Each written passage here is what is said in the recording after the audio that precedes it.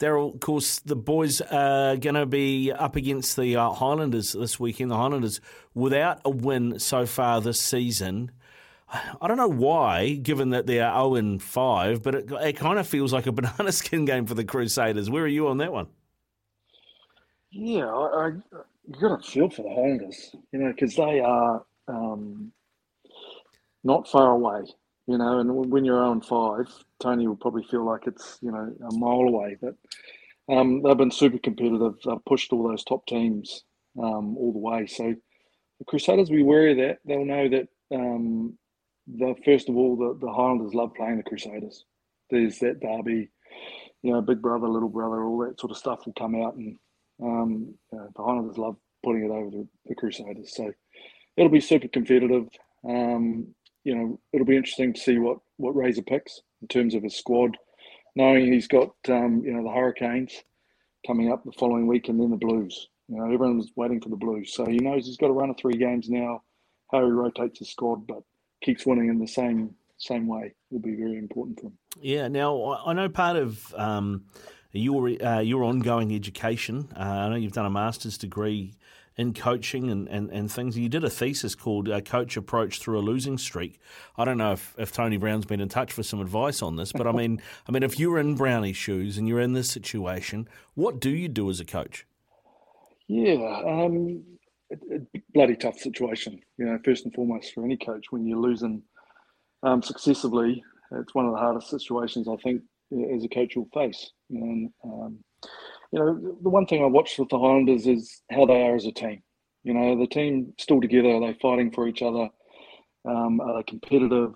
Are they still together? And working for each other. And I see that in the Highlanders. They're not coming out and slagging off the coach and blaming others. They're taking responsibility for their performances, and I like the noises coming out of the coaching camp and the team. So it'll take one little victory and it'll turn.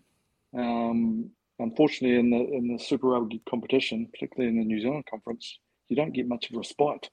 Every game's competitive. All the coaches are putting out good sides. So tough situation, and one that I'm really feeling for Tony. Yeah, it's got to be tough, and I guess it's all on you as a coach, but it's all on you also to get the players up. Does it, in a way, even though it's the Crusaders, and kind of everybody's like, oh God, we've got to play the Crusaders this weekend, but because it is that derby, does that make it a little bit easier to get your team up? Yeah, I think so. I think also they'll be buoyed by their last encounter at the start of the season there.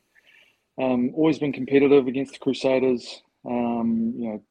Tony and Razor have been going at it a few years now. They'll know each other's tactics, what works, and they will enjoy going to Rugby Park. They like playing at Christchurch. They like that challenge. So there's plenty on it for them. They know, where they are in the comp. They've got to get themselves back in it, and what a great place to start for them. Yeah, fantastic place for them to start, and we'll see how that turns out. What do you think? Trying to put yourself in Razor's shoes, what do you think you're going to see from the Crusaders this weekend? Is it going to be more of the same? Do you think it'll be relatively unchanged, or will he make some changes again and mix it up? Yeah, I think he'll keep mixing it up. Obviously, with Sam and his lock situation, he'll want to try and balance out the minutes for all his big players.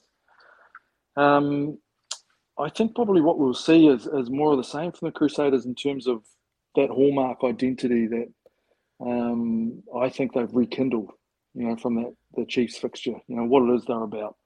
They're about physicality, the breakdown, being competitive, and being really pragmatic when they have the ball. And I think, I was on the show a couple of weeks ago, and it might have been the Chiefs' loss.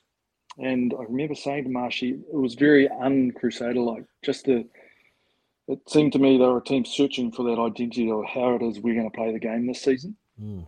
And I think they've dialed it back, gone, you know what, this is how we are, this is who we play, and this is how we do it. So Yep, more of the same for the Crusaders. More of the same, mate. Of course, I mentioned before the break that we're going to start seeing the Aussie teams playing New Zealand teams soon, and that'll probably give us a better gauge on things. But, I mean, looking over the ditch, you've got to be impressed with the way that the Brumbies have been tracking, and the Reds to an extent as well.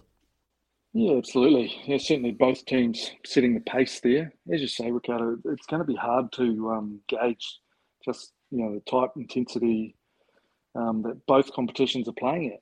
And it's not until we hit those games and we see them matched up that we'll get a gauge of where a team like the Blues, even the Hurricanes and the Highlanders, as our middle tier sort of teams, how they're stacking up against the likes of the Reds and the Brumbies. Is our middle tier better than their top tier? And that's the question. We want to be getting some answers on. Yeah, it's interesting you said that because that would suggest to me that you think it's Crusaders and Chiefs is going to be the big dance. Yeah, I certainly think they're the two for me. They're at this stage, top 14. You got to know that you've got to travel to Canberra. If you're a New Zealand team, to tip them up there, and they're difficult customers on their own patch. So that's a tough ask. Same with the Reds. I think what Brad's done with them around their identity, around that physicality that we've spoken about, they're not going to be easy either. So until we get to that magic round, in Melbourne, what a great concept. And we'll get those questions closer to being answered.